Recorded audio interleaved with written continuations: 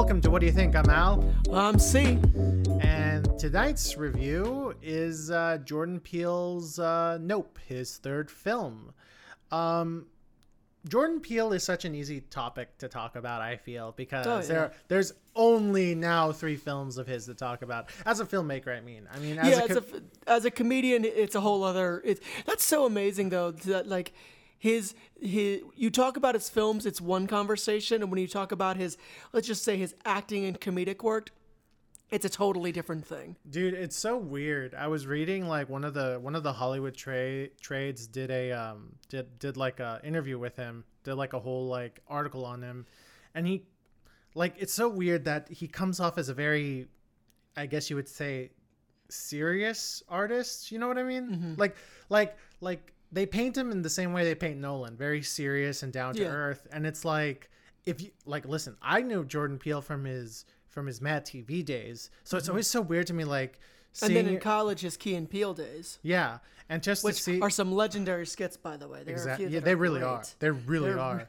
I still love the Megan and the boyfriend, where they were just running out, walking together. It's like, Megan, no, Megan, no. And that's again, that's just the crazy thing, is that like ever since Get Out, he's become like this very, he's portrayed as a very serious, grounded artist. Mm-hmm. You know, like he doesn't deal with like quote unquote light or silly subjects. It's so odd. Well, no, but he still does comedic stuff. Like his acting, he still does comedic stuff. Yeah, though. like I mean, the most recent thing he did, I think, was Toy Story. No, he has another voice role in the can, but I don't know it's Wendell and Wild, and it's actually directed by the guy who made James of the Giant Peach. Oh, Henry Selick. Henry Selick. So that could be really good. I'm actually very interested in that. Yeah, and again, it just comes down to the fact that like, because you know when the log line for Get Out came out, people were like, oh, this is going to be a horror comedy, mm-hmm. right? And then the first trailer hits and it's like, no, this is a straight up horror movie. Oh, yeah. And it's just so weird that, because I don't think his persona has changed. I think he's still the same Jordan Peele he was even back during the Mad TV days. Well, I think what it is that the private side of him is now public. I think it was always there. He just was like, oh, but that's not what I do. It's like, that's what I am, but that's not what I do for work. And now he gets to have both sides. Yeah, I think it's just weird that like, you know, when you read articles on him or when he does interviews or anything like that, they really portray him as like this very, very serious guy. And he very well could be that. I mean, famously, Rowan Atkinson is a very serious, no-nonsense guy, but he fucking created, you know, Mr. Bean and Blackadder. But Jordan Peele, you know, it's just weird because, you know, it's, again... And Johnny English. Yeah, well, with Jordan Peele, his persona hasn't changed. Like when you watch videos on him, he's still the same Jordan Peele. Like he's like, yeah, you know, he's a little silly, you know, he's very lighthearted. And that's the thing. To date, Key and Peele's interview with Hot Ones is one of the best interviews that is ever done. Yeah. On that show. And it's because they're both, and he is very much part of that, they're both hilarious. Like they're really hilarious. Funny. Like here's the thing. He's laid back, but people portray him as very like serious, and I always found that really odd about him. Now, in terms of his filmmaking, again, it's really easy to talk about because he's only up to now made 3 films. Mm-hmm. I liked the first act of Get Out, and I liked some of the second act, but with the third act reveal, I was like, yeah, no, this whole tone and plot is throwing me off, and I'm not digging it. See, for me, though it was not my favorite movie of the year at the time, I loved Get Out from beginning to end. I really enjoyed it. It was basically, it's Guess Who's Coming to Dinner, but a horror film, basically. Yeah, no, yeah, totally. And that's a genius idea, really. But here's the thing, though. It went from like a horror film version of Guess Who's Coming to Dinner, and then it just became this weird B-movie climax where I was like, wait, that's what's happening? That's a little silly. I liked it because it worked for me because also at the end of the day, if you're gonna go B movie, you go all the way, and he did. And no, yeah. And I also just like, so I liked that aspect of it, and I also really just, I thought the ending sequence was great. Also, real quick, one of the best lines in that movie, and it's really an amazing, and it shows Jordan Peele's humor, by the way, is there's a great line that the father makes. Oh, what's the actor's name? Bradley Whitford. Bradley Whitford gives this great line where he goes up to the lead and goes, "Oh, I love Obama, by the way. I would have voted for him for a third term if I could." That line is so funny and so condescending in an amazing way. No, Like, yeah, it works that's a really good line. well. I really like the line that Lil Ray Hari says at the end about the TSA. Oh, And yeah. I'm paraphrasing it. I can't seem to remember it exactly.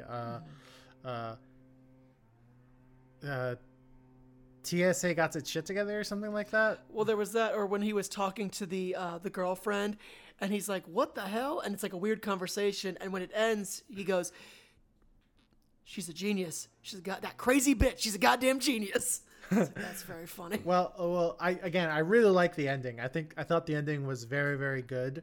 I was like, everything leading up to this I found really silly. That being said, when Us came out, you and I also saw it together, and man, Yes, what was the first thing I said? I said Lupita Nyong'o is brilliant in it.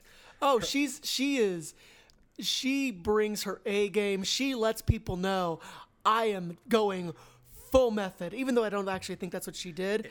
I'm going full ham on this. She is so brilliant in that. It's some of her best work. The fight scene she has in Us is such a powerful fight scene because while, it's, I hesitate to use this word, but it's pretty run-of-the-mill pedestrian the way it's choreographed. Mm-hmm. Just the context of it, right? The way it's performed, the music that goes along with it. Oh, it's great music. Dun, dun, dun, dun. It's great. It's so good. And I remember thinking to myself, like, this is one of my favorite performances of the year. But the plot makes no sense whatsoever. Like, the plot's really out there. And what saves the plot, kind of, is half of the ending.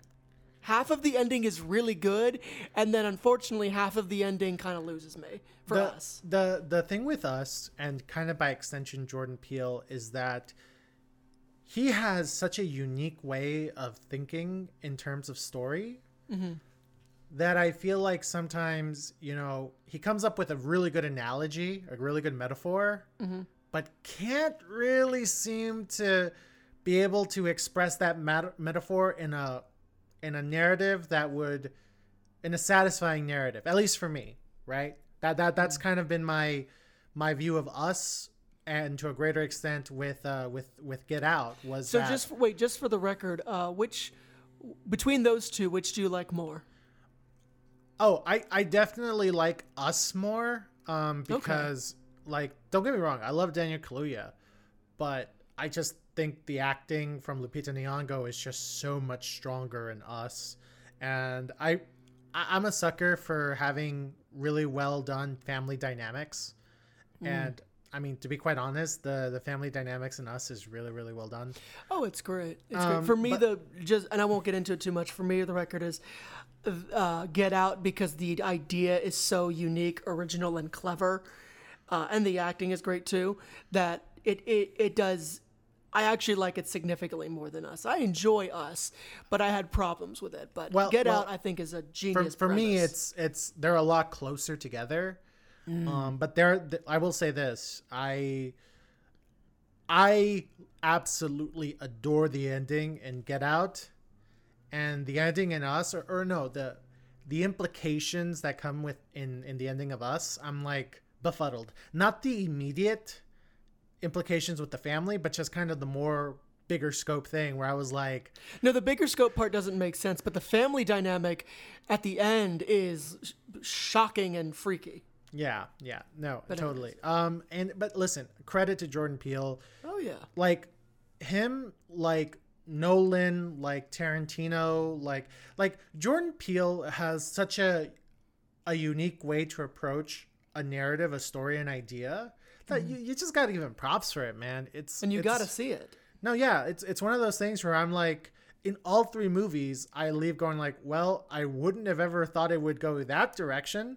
Yeah. And listen, there's something to be said about having that type of thinking, that type of creative process. I'll just say up front that I think like with Nope, his ideas and his execution of the ideas to me are the strongest in Nope for me. I know a lot definitely of people, directing wise, yes. oh yeah, and we'll go more into that as we start with our review. First, I just like to say for our listeners out there, you can't really talk about Nope without, going into full spoiler territory. You literally can't. Like, you start the movie and you can't. Like the things, the things that the trailers are trying to hide in Nope, like those things get revealed probably halfway through the first act. There's things that aren't in the trailers that are immediately shown to you, like literally as the film starts. So if you really want to go in as blind as you can, please, this is going to be one of those things where you're like, well, this is how I feel about the movie. Let's see if I agree or disagree with them. So yeah, straight up, we're just going to go delve into spoilers. I know we normally try to save those for the end, but yeah, that's not going to happen here. Yeah, can't. So do you want to start with the trailer? Yeah, we're starting with the trailer. Sweet. Let's do it. Did you know that the very first assembly of photographs to create a motion picture was a 2-second clip of a black man on a horse? And that man is my great-great-grandfather. Great. There's another great-grandfather. But that's why back at the Haywood Ranch, as the only black-owned horse trainers in Hollywood, we like to say, since the moment pictures could move, we had skin in the game.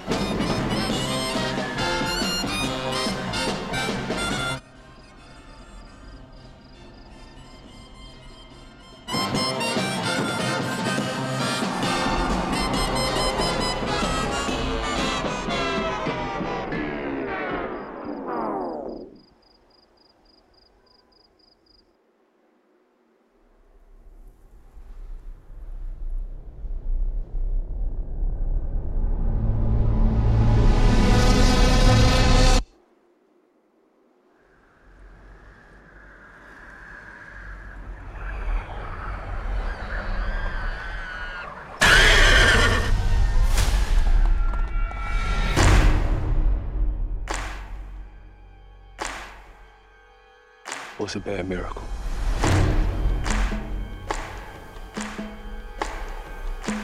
They got a word for that.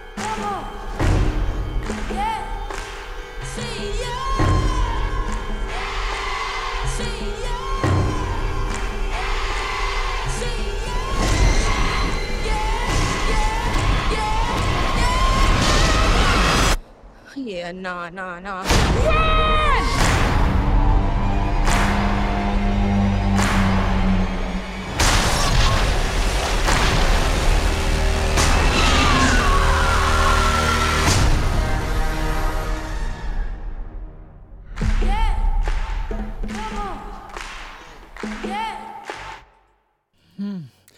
A decent trailer, although I will admit, and I understand why you picked this one, I think the second trailer they made was far better, even though it reveals more. Yeah, I actually think that probably the second trailer came about because people were very confused. I wouldn't be surprised, and that I think that the second trailer, the reason it goes into what it goes to is because they're like, we need to let people know exactly what this thing is about, as far as we can tell them. So for those of you who seen the movie or haven't seen the movie, again, we're going to talk about spoilers. Yep, here we go. Yeah. Nope is essentially an alien movie. And what I mean by that is that the brother and sister characters played by, their names are OJ is the older brother, Emerald is the younger sister. They're played by Dana Kaluuya and Keke Palmer respectively. And their father, played by the great Keith David, they run a horse ranch for stunt horses in Hollywood films. So this takes place in California. Yeah. Well, one day, out of nowhere, just random shit just starts falling from the sky, and one of them, a coin, hits Keith David's character, and he dies. And 6 months later, the OJ and Emerald are trying to keep the business afloat. They're not getting really any work. And they realize that there's something in the sky right? They see something in the sky and they realize, oh shit, it's aliens. And if we take a photo of one, we're going to make a ton of money and solve our problems. So they rope in a guy from Fry's Electronics and a DP that they know from a commercial shoot played by Michael Wincott into trying to get a photograph of this alien. While all this is happening, they have a neighbor played by Steve Yeun who was this former child actor who survived a chimpanzee attack during the second sitcom he worked on. Now, I should add, so just for some context here, the character played by Steve Yeun is the equivalent of, as you said, big child actor from like the 70s and 80s. 90s actually. Okay, 90s. From the 90s, but huge. Actually, yeah, that makes sense. Why am I saying 70s? From the 90s, big child actor who then starts basically a carnival, and he opens it up near their ranch. The way we're introduced to this incident with the chimpanzee is not all at once. And that's, I think, something very important to understand in this movie, is a lot of what we're saying, for the most part, is not revealed all at once. It's in these little bits throughout, I'd say, most of the first act and about half of the second act. Like, you don't know everything, at least as far as, like, the past and, like, what exactly this thing is, until just a little bit before the halfway point of the movie. So I think it's important to understand the way he is telling this story. But go on. Sure. So Steve Yeun's character, who goes by, he had his first sitcom, he was called a cowboy named Jupiter, and his whole carnival is based around his first sitcom character. I thought it was like his movie. No. It was his first sitcom was him being a cowboy. Okay. His second sitcom was the one with the chimp. Gotcha. Now, for some people come to his carnival, come to his little amusement park just to ask him about what happened with the chimp, because the chimp basically went crazy when they were shooting an episode during the second season and killed the two actors who played the parents and seriously maimed the actress who played his older sister. He was the only one to come out of that unscathed. So that is important to the plot, even though for a big chunk of the movie, you're just like, okay, why is all these flashbacks with the chimp important to the narrative? And to be clear, though, that those flashbacks with the chimp are terrifying. No, yeah. So the movie actually starts off with us seeing that bloody chimp looking directly into the camera. Yeah. And at first you're like, in the birthday child's outfit too, which makes it extra freaky. Yeah. So like at first I was like, wait, is this like a new intro for the Monkey's Paw logo? And I'm like, oh no, this is the actual movie. What does a monkey have to do with the aliens? Because the trailer, at least the second trailer, kind of really pushes the point that this is about aliens. And you're just kind of like, well, what was the chimp about, right? So that's the plot, pretty much. We'll get into kind of the resolution as we continue on with our review, but that's kind of the setup. Yeah. Steve Yeun plays this guy who owns this amusement park next to them, who had a traumatic experience. Dan Kaluuya and Keke Palmer play siblings who are trying to run a horse ranch, but are not doing a good job. And there's something in the sky that they think are aliens, or alien spaceship. Yeah. So. And it looks like a flying saucer. Well, yeah, it looks like a traditional flying saucer. Yeah. So, give me your thoughts on the film. I know we talked about it a bit when we were leaving the theater, but give me your overall thoughts on the film. Now that you've had a minute to marinate on it, what did you think about this movie? So, my thing is, I'm thinking about parts we haven't discussed yet about the movie as well.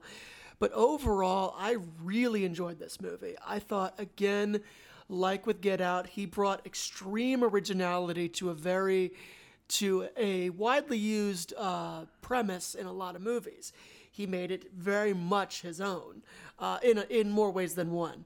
So I think I really appreciated that. I think it significantly, though I didn't quite like it as much as Get Out, I did like it more than Us, both in the way it was directed and the chemistry between the characters. To be clear, the chemistry between the two siblings is fantastic. Oh, it's definitely, really good. definitely, yeah. Like no one's denying that. We like even people who like aren't loving this movie as much, which overall the reviews have been positive, but there are a few people who aren't enjoying this as much. But We're even looking at you, Logan Paul. We're looking at you. Oh yeah, I forgot.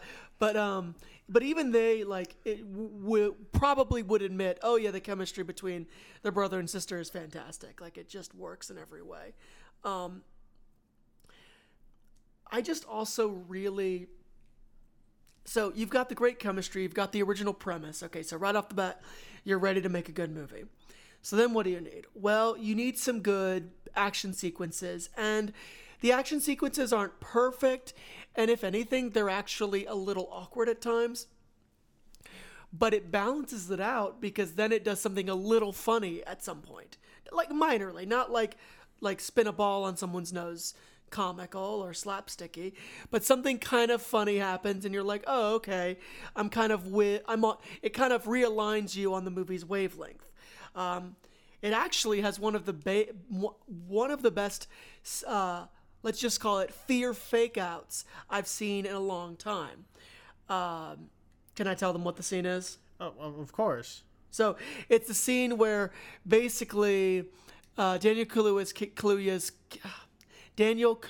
character is being stalked by 3 aliens. And it's terrifying because you just see these weird furry creatures with strange faces just kind of following him. And you realize something's very, very, very wrong.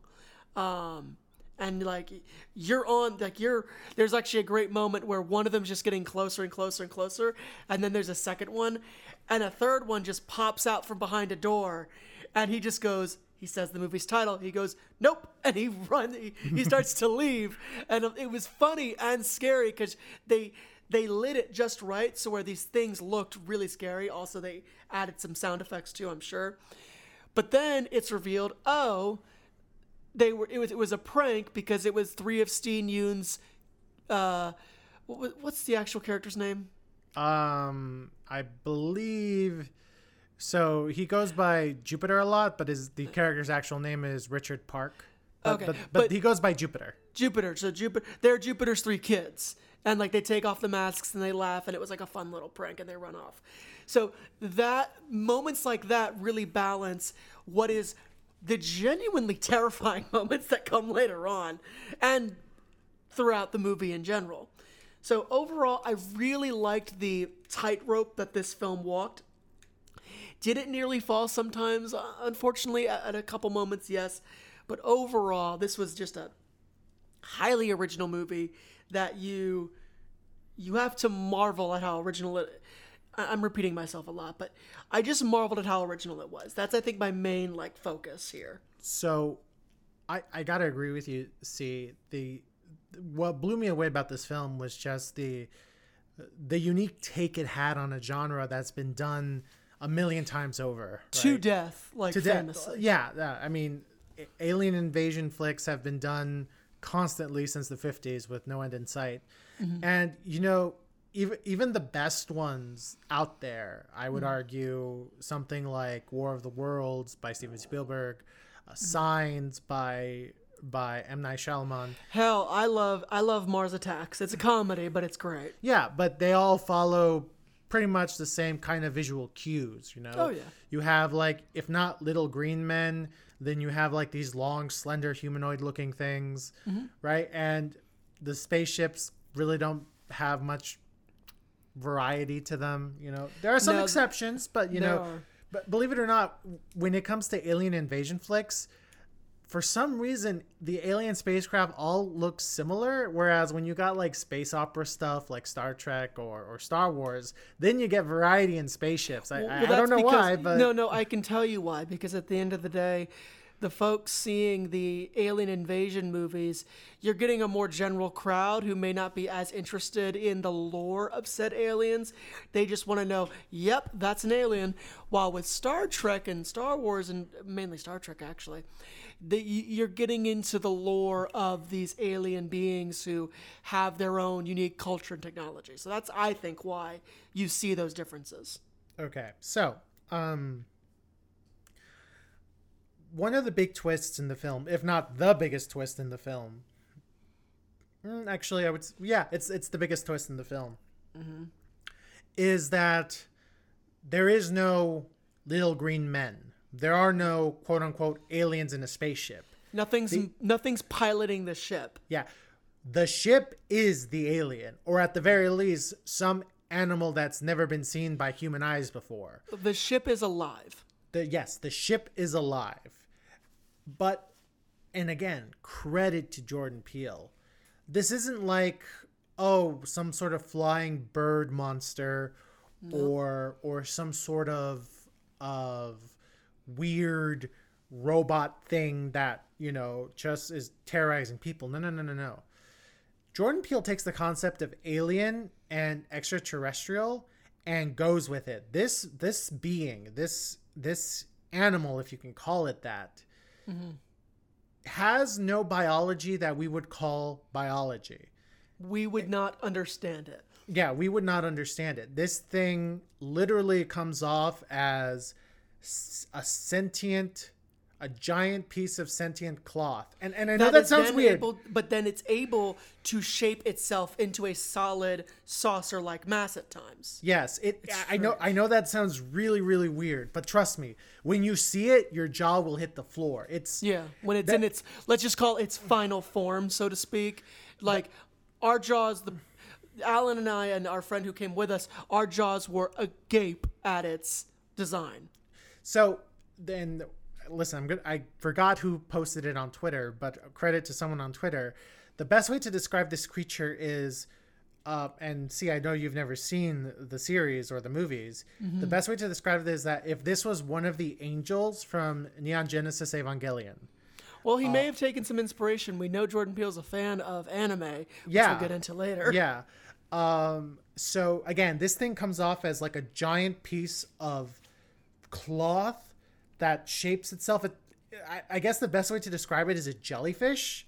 A jellyfish, or a weird mix of a jellyfish and a butterfly made out of thread. So one thing I said after we left the theater is that its design, I felt like its design was based off of the things that people have used to explain UFOs. I would agree with you. I think that's what it is. And listen, again, it was all of them. Who else but Jordan Peele? Its mouth was a kite. Yes, of sorts. yes. That's the only way I can describe it. It's weird. Like, again, who else but Jordan Peele can be like, you know what? The alien is literally like this sentient piece of fabric that makes itself into different shapes, and you don't see an eye, you don't see a mouth, you don't see ears, but you know it's alive. Right. Well, it has a mouth. No, it has a mouth, but you don't know how it works. No, yeah, it just opens and things just go up. And the way it opens, it's almost kind of like a kaleidoscope of thread, and you're just like, I don't understand. And again, that's what made my jaw drop the floor. Like, who else but Jordan Peele could have been like, this is what it truly means to be alien. You know, I absolutely loved it, and I loved how he approached the idea of this extraterrestrial being kind of terrorizing this valley in California. We know the being is sentient. We know it can think. We know it doesn't like it when people look at it. We know it's hungry. We know it can have a bit of an attitude problem, right? It's territorial. Yes. But and this kind of ties into the larger theme of what Nope is about. If you're wondering what Nope is about, the being isn't the being never makes an attempt to communicate. We never get a sense that it's nature, but outer nature, or we never get a sense of like just how sentient it is. You know, because it behaves like a predatory animal essentially. You know, there's no attempt to like take us to your leader or anything like that. It acts like an animal. So Daniel Kaluuya's character OJ makes the assumption that, okay, this is an animal, a predatory animal that has rules. So we have to approach it. We have to approach it as people approaching strong, powerful animals. And that's the theme of the movie, is that, you know, sometimes man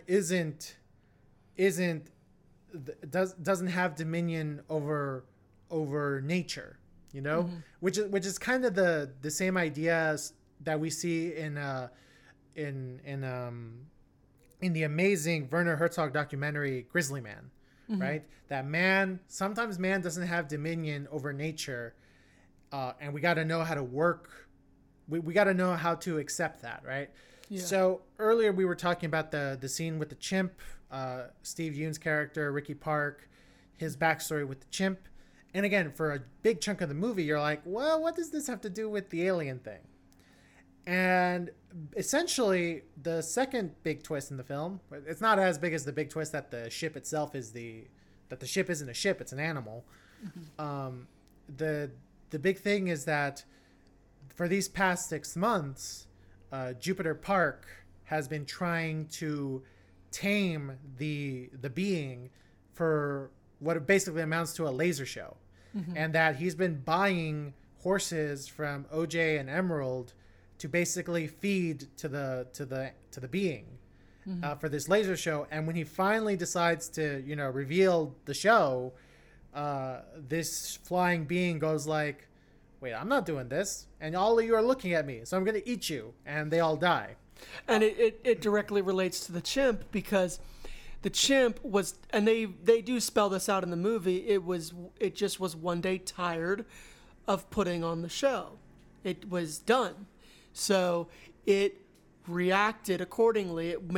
It made the show stop by basically killing everybody except for Steve Yeun's character. Now, and Steve Yeun's character takes this to mean that he has that because he survived, he has dominion over nature. Like he basically thinks like, oh, the chimp didn't kill me. That means I must be able to make connection with these wild animals. And he takes that assumption to trying to tame the flying thing, the flying alien. Now, all this that we're talking about is kind of my big critique of the film. So for most of the film, right, we have two unquestioned leads: Kiki Palmer's Emerald and Daniel Kaluuya's OJ. These are our two leads, right? We most of our focus are on them, and that's what we do. Weirdly enough, the movie shows us Steve Yeun's Ricky Park's traumatic backstory more than it shows him in the present. So he doesn't come off as the third lead, even though according to the marketing materials, and the film would like you to believe that he is a third lead. But we hardly ever see him in the present. And in fact, we don't even know what's kind of his purpose, or we're never given a clear idea of what his purpose is to the film until the end of the second act, where he's already dead. It's like, we're like, oh, okay. After the film, you kind of have to put it all together to be like, oh, he had an arrogance because the chimp didn't kill him, hence why he tried to tame the flying alien. But in the film proper, you're just like, why are we focusing more on his flashback or his past and not on him proper? And this is what I believe. I think the film was probably significantly longer. Yes, I was waiting for you to... Sorry. I'm sorry for interrupting. And I'm going to let you say it. But yes, I was literally talking to our mutual friend... Or... Damn, I might have to bleep that out. But, I got that. But I was just talking to someone about this. And I am convinced that you are absolutely right about that. Because go on. That is on the money. I absolutely agree with that. Because the thing is that, it's so odd when you're given so much information that, or you're given information on what is, what's the word, on kind of building a character, but you hardly see the character. I'm convinced this was probably a 2-hour, 45-minute movie where we saw, Ricky Park dealing with his trauma, misrepresenting it as him as an arrogance that he has dominion over nature, and kind of us seeing the horrible things he does in order to tame And this I think alien. there were more scenes between the brother and sister and Steve Yeun's character. Yes. Than there ended up being. Exactly. You know, for instance, when you bring up the prank that his children did to Dane Kaluuya's character, we never get a sense of like why they did it. What was the purpose of that? I mean, I'm inferring because they're just kids. Well, I'm inferring that earlier in the film, Keke Palmer's character steals a horse statue from Steve Yeun's amusement park, right? Which that scene is funny in itself. But go on. Sorry. And when he meets them and he sees the statue, he makes it seem like, oh, they just bought a statue that like the one I have. But then when we see the scene with his kids pranking them, we're like, well, what was that about? And you're like, oh, I guess Steve Yeun realized that they stole his stuff and this is his payback. But we never get to see him plan it, the prank. We never get to see him interact with the fallout of the prank, like his kids, like what they say. Did you get the statue back? Nothing like that, you know. We see so little of him, but we see so much of his backstory that I'm just like, there's a character here that Jordan Peele wrote that he kind of wanted to show the contrasting one character who's like, oh, I control all of nature, and a pair of characters, our heroes, who are like, we don't control nature. The best we can do is come to an agreement with it, which obviously is the big theme of the film, that you cannot control nature. You can just come to an agreement with it on its own terms. But I feel like most of the stuff on the cutting room floor was from Steve Yeun's character. So he doesn't feel fleshed out, even though we literally see his flashbacks. Well, he is theirs. and he is and he isn't, because we know more about him, but we don't see him very much. Yeah, we know the things that made him, but we don't get to see him be him. Does that make sense? Absolutely does. The only time we get that is when he decides to do the show in front of an audience. We see his nervousness, then him kind of making him kind of like psyching himself up for it. And then we see the horror in his face when he's about to be eaten. And you know what would have worked, I realized? Because I understand that they finished the director's cut and they're like, well, shit, it's 3 hours. Like, what the fuck? We can't do that. Sorry. And so they cut it down and they're like, okay, we got it to a more manageable time. You know, all they needed to make this to work just a little bit more is like a Taxi Driver type "you talking to me" scene in his office. Yeah. Doesn't have to be crazy, doesn't have to be him losing his mind, just something like that. Hell, it can happen right before his wife walks in and gets ready for the show. Yeah. We just needed that to like understand his mental state a little bit. That's all we needed. What I would argue that we needed was the reveal that he knew about the alien being earlier in the film, so that we would be able to connect, oh, he's not afraid of it because he stopped being afraid of the chimp. We needed that to connect, because it just doesn't connect. You put together everything after the movie ends, which again, you leave going like, well, what was that all about? Because after we left, I thought to myself, like, the stuff with the chimp was unnecessary, because Steve Yeun's hardly a character in the present. His character is more compelling in the past because, you know, he's trying to not die, right? But then when you realize that, like, oh, because he survived the chimp attack, he thinks that he can survive whatever this alien thing is going to throw at him, and he's wrong.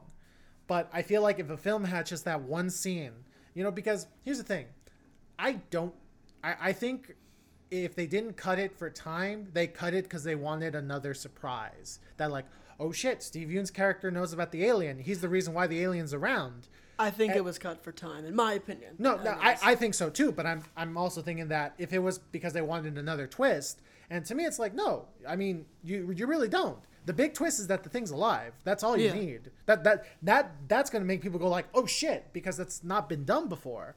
Yeah.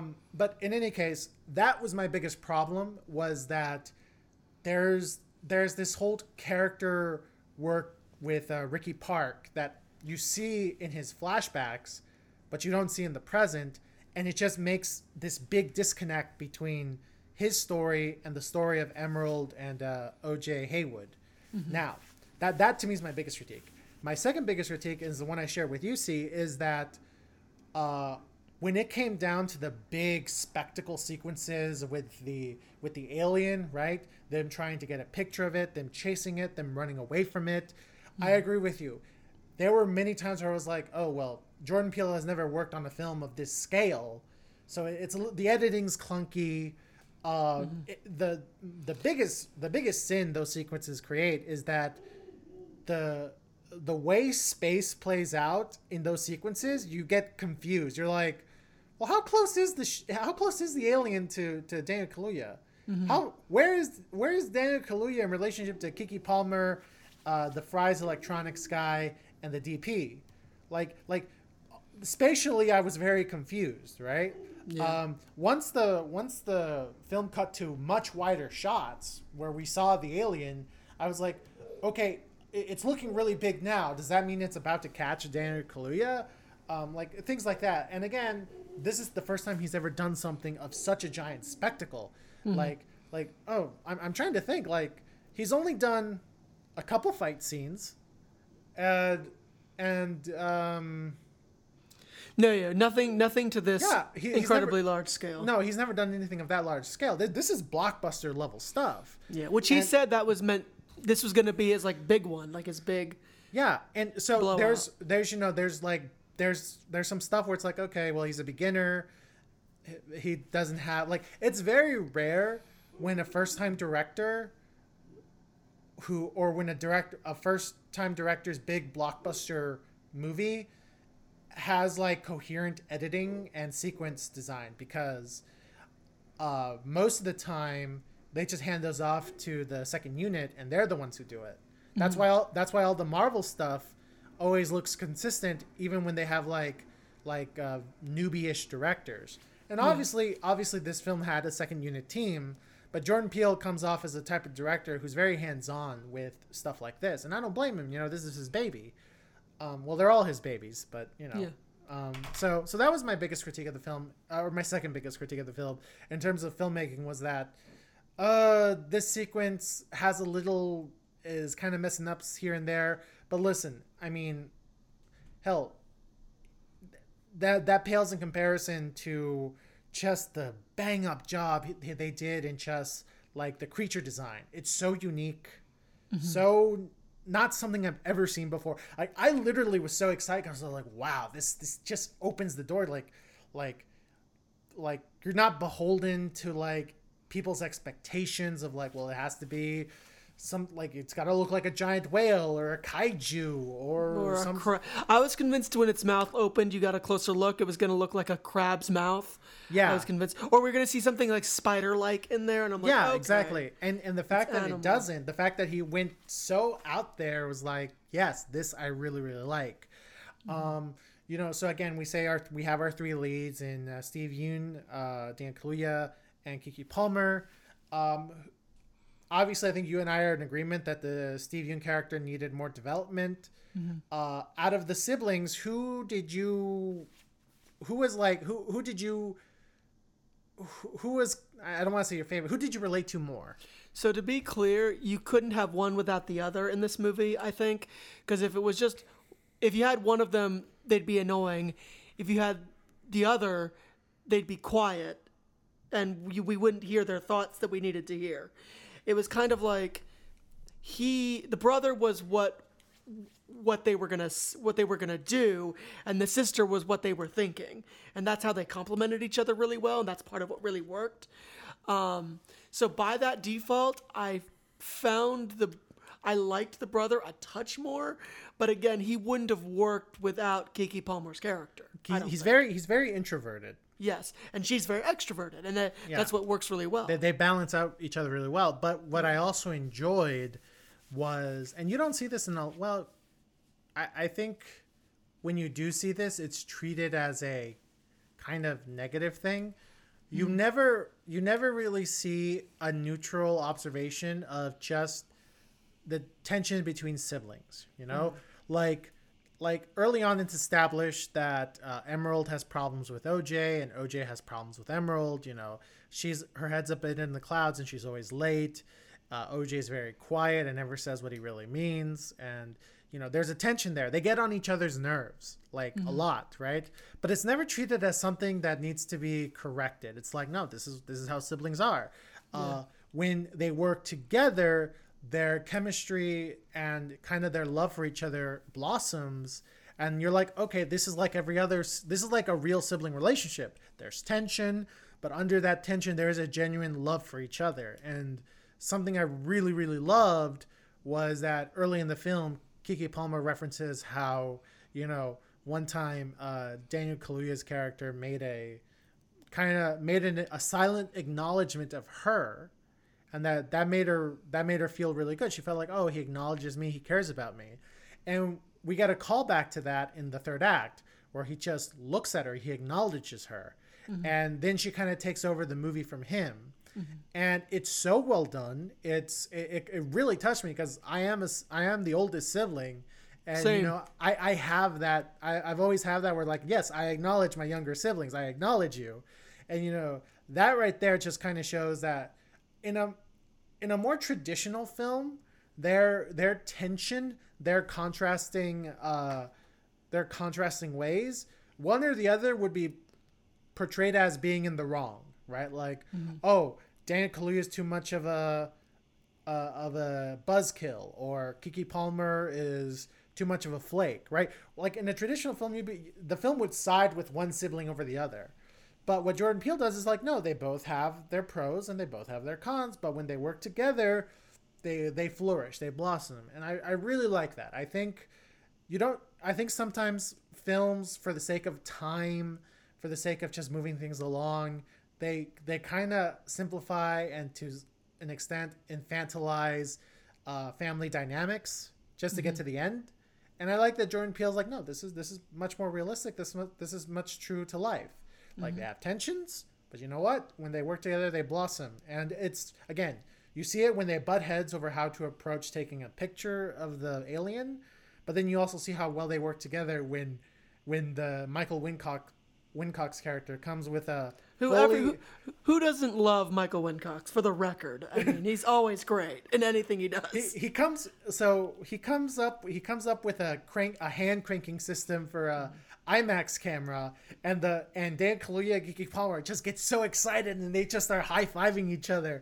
And I'm like, yeah, that's something siblings do when they're excited. They're like, yeah, boy. I really like that. For the record, that actor, by the way, I mean, we've talked about this movie in private, but he has a fantastic role in the film Basquiat, the biopic about him, where he basically plays Basquiat's agent, and he's absolutely ridiculous. But to hear that voice in that role and in this role, they're the same voice, but you accept them both. Now, we won't go in further into it, but he's got such a distinctive voice. It's so great. So actually, I did want to talk a little bit about Michael Wincock. So I know him from The Crow. He was the villain in The Crow. Yes, he is. And you know, he had long hair, he had long black hair in The Crow. Same voice. Yep. Same exact voice. Same voice. I still love in the trailer of Nope, they're like, yeah, they're all going to come down here and put probes up our butts. And in his deep voice, he goes, I'll be rooting for you. And it's like, that's so great. No, he's really great in this. Like, again, Michael Wincock is one of those character actors that he always gives it 100%. So I don't know if he's like playing a certain famous DP, no, so he's just playing an Oscar-winning DP. That's what he's doing. No, that's all he's doing. So his character's name is Antlers Hoist, right? Yeah. And he's basically a cinematographer. He's basically because he's not No, he's not who you're thinking. No, he's not he's not John Toll. He's not the guy. Who was the DP for Rogue One? Because basically he plays a DP who does a lot of nature stuff, but then like to make money he works on like big budget pictures and commercials. So and that reminded me of the DP from Rogue One. Yeah, he's also just every DP we know. Every DP who's successful, where they've got the coolest film toys ever. They're kind of assholes, but you respect them, and they do a lot of coke and pills. Still, like in their 40s and 50s, like still doing it. And by the way, they're doing it not for the enjoyment, it's for maintenance, to be clear. Yeah, pretty much. At this point. Greg Fraser is who I was thinking of. Okay. So who was also the DP on Dune. Oh, of course he was. Yeah. So Greg Fraser. Get these worms. He's like, we're gonna shoot the worms.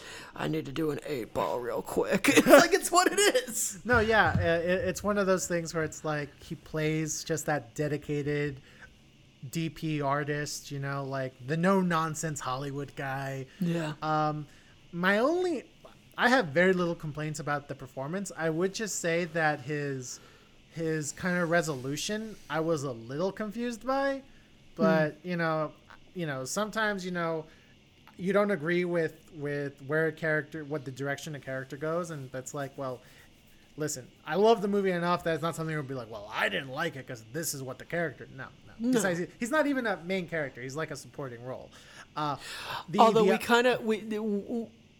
Does he have as much, ignoring the flashbacks, does he have as much screen time as Steve Yeun?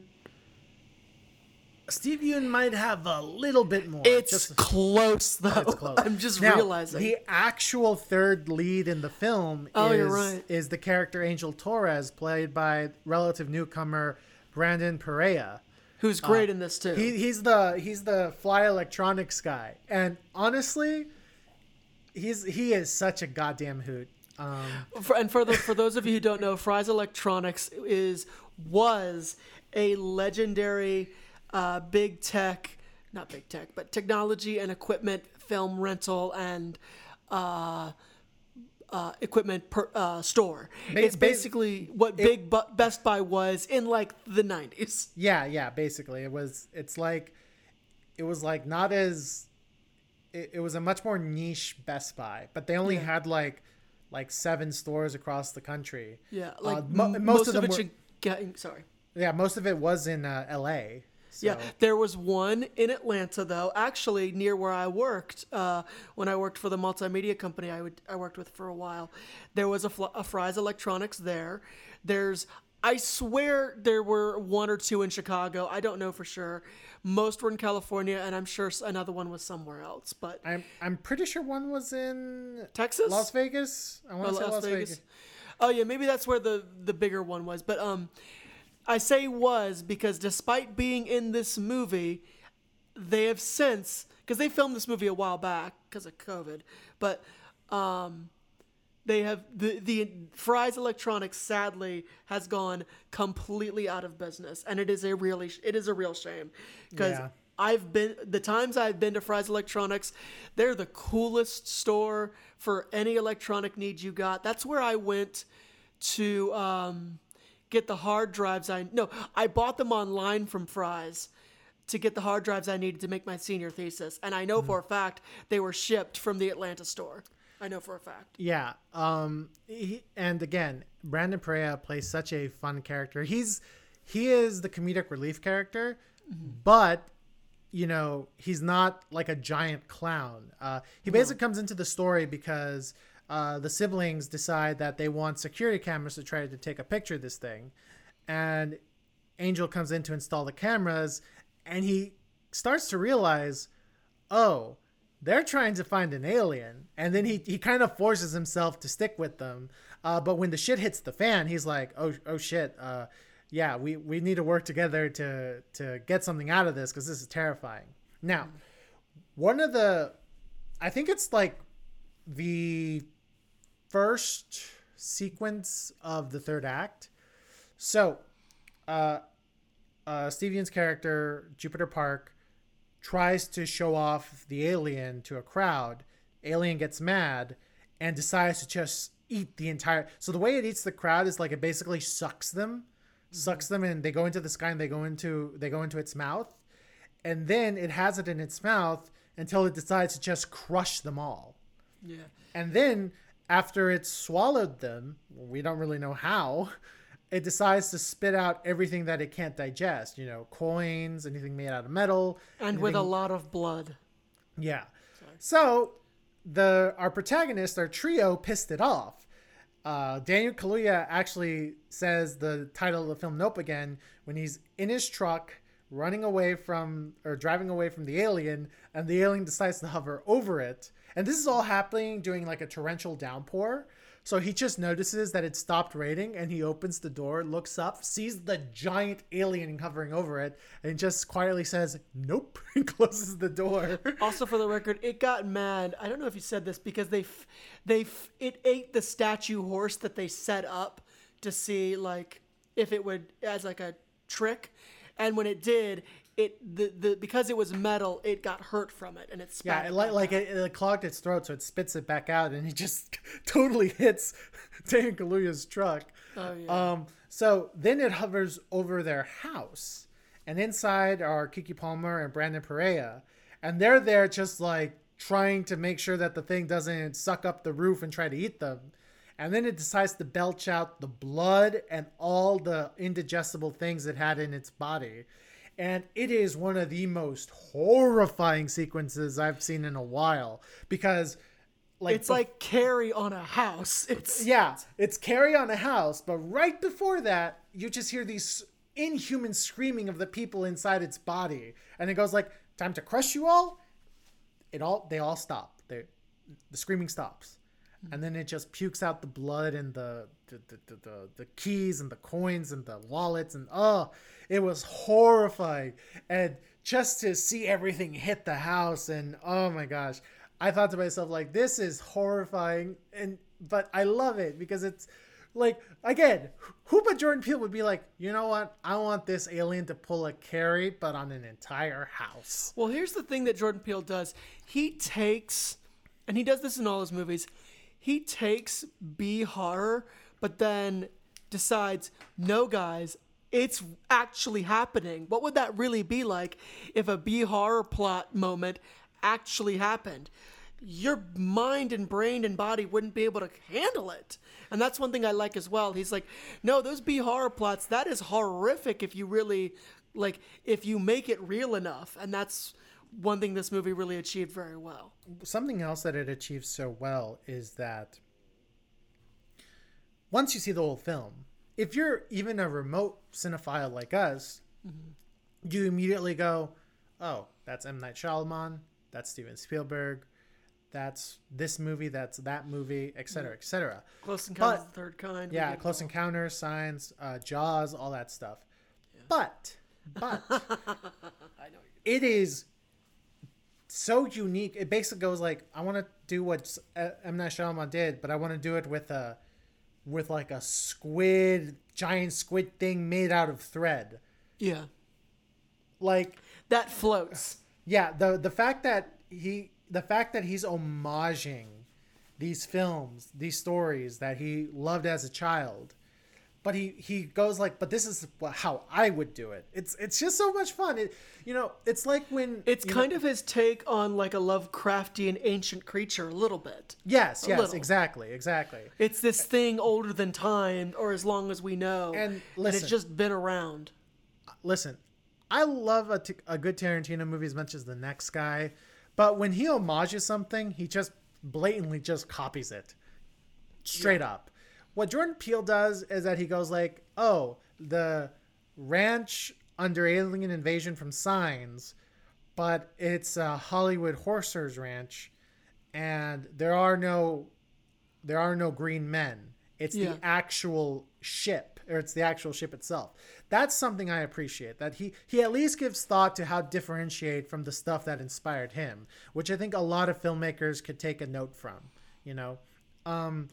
Again, there are great moments of tension in this film. There are great moments of levity in this film. And for all of those who work in the film industry, there are these little touches and jokes that tickle your heart. That tickle your heart. There was this one beat in the film where a character has to reload a film camera. Oh my god! And everyone else in the audience was like, okay, whatever. But the three of us, anyone who ever worked on a set was like, oh god, this is literally my knuckles strained, and I had to clench my arms because I knew, though I hadn't done it very often, and you took a class for it, I did not, but I knew what he was going through to like reload the camera in as quickly as is possible, while the DP is basically silently telling you to hurry the fuck up, is both mentally and physically just agonizing. Exactly. Oh. Exactly. Stuff like that. I really appreciate. Again, I doubt Jordan Peele was like, this movie is for everyone who's worked on a set. No. But it's fun to include something that he's like, there's going to be people out in the audience who's going to know why this is so like stress inducing. And I appreciate that. Again, Nope is my favorite of Jordan Peele's movies right now. It's my second favorite. I feel like it, you know, notwithstanding the Jupiter Park stuff, I feel like the stuff with the Haywood siblings is really, really strong. I feel like the supporting cast shines just enough to stand out, but not too much that they overshadow OJ or Emerald. Keke Palmer is going to have a long, illustrious career in Hollywood. And listen, people, Daniel Kaluuya's got to be in more movies. I don't know if he's just picky with his roles, but I want to see him in at least one movie a year. He's a great leading man. He has great presence. Listen. He needs to do Othello. I'm saying it now, on the record. There. Yeah, he really does need to do Othello. He would be so good. He'd win another Oscar. Like, we know that if he did it, because it would be so incredible. I'm still salty that Denzel never got to do Othello in the 90s. Listen, we can focus on that. Hell, I'm salty that Idris Elba didn't do Othello when he was younger. He would have been amazing, but he didn't get to do it. So, yeah. But now you have an opportunity to get a great actor to do it just right, and it would be so amazing.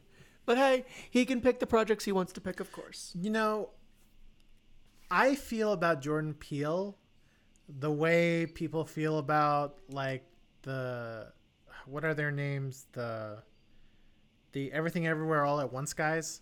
Oh yeah, Daniels. The Daniels, right? Like they're gonna do something that's off kilter, a little out there.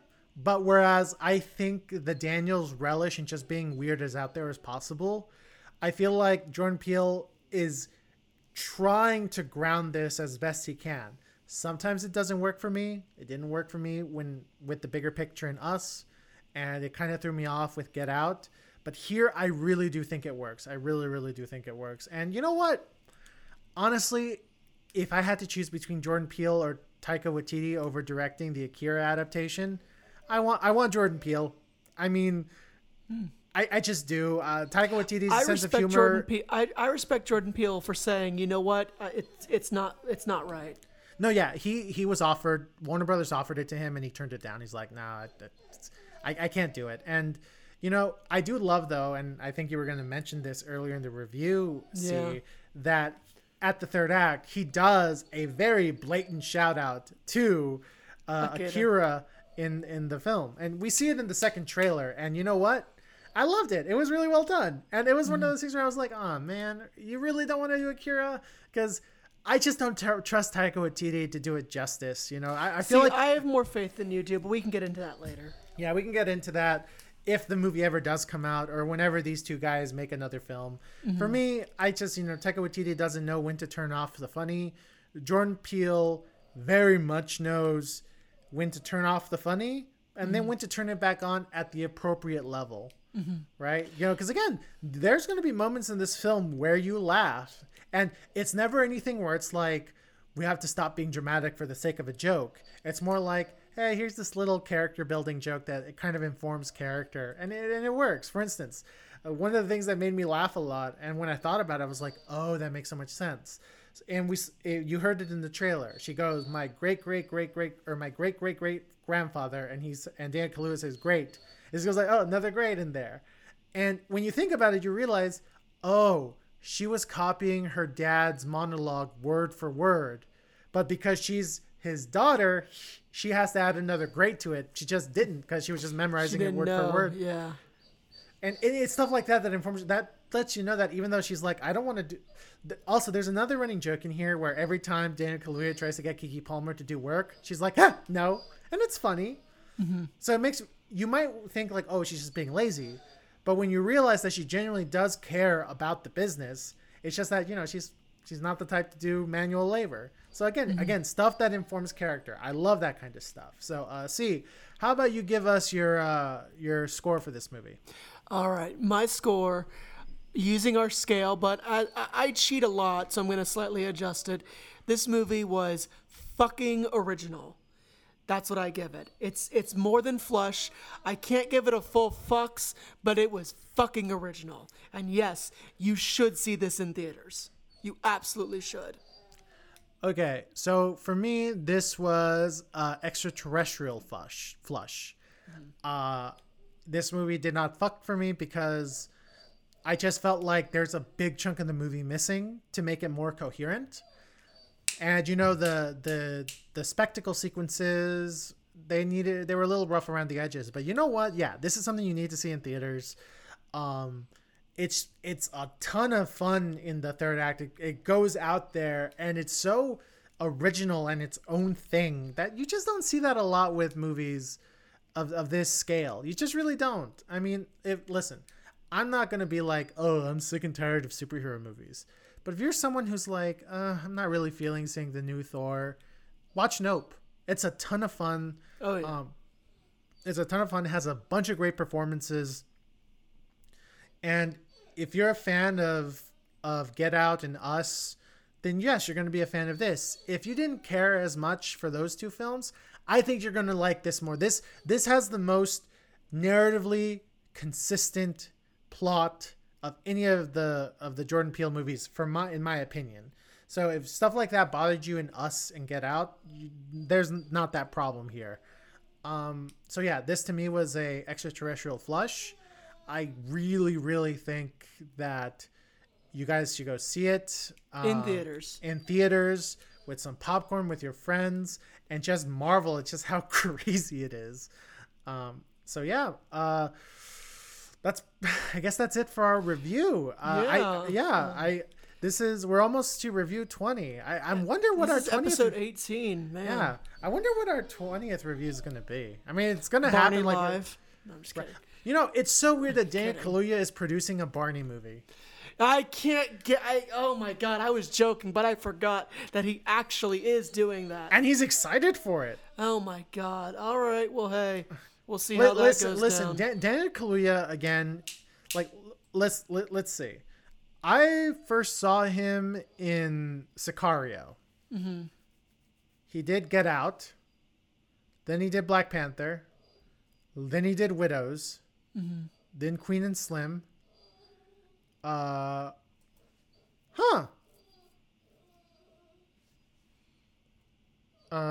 he did. Apparently, he did a play of A Christmas Carol. Oh, but then after Queen and Slim, he did Judas and the Black Messiah. Then he did Nope. Yep. Like, listen, I may not care for Get Out, and Widows. I felt like the ending was.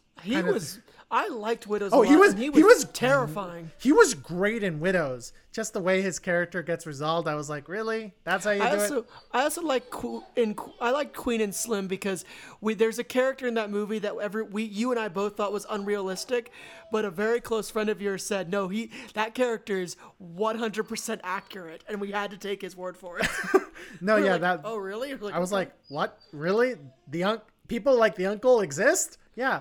His next movie is called The Upper World. So interesting. Okay. Who's directing that?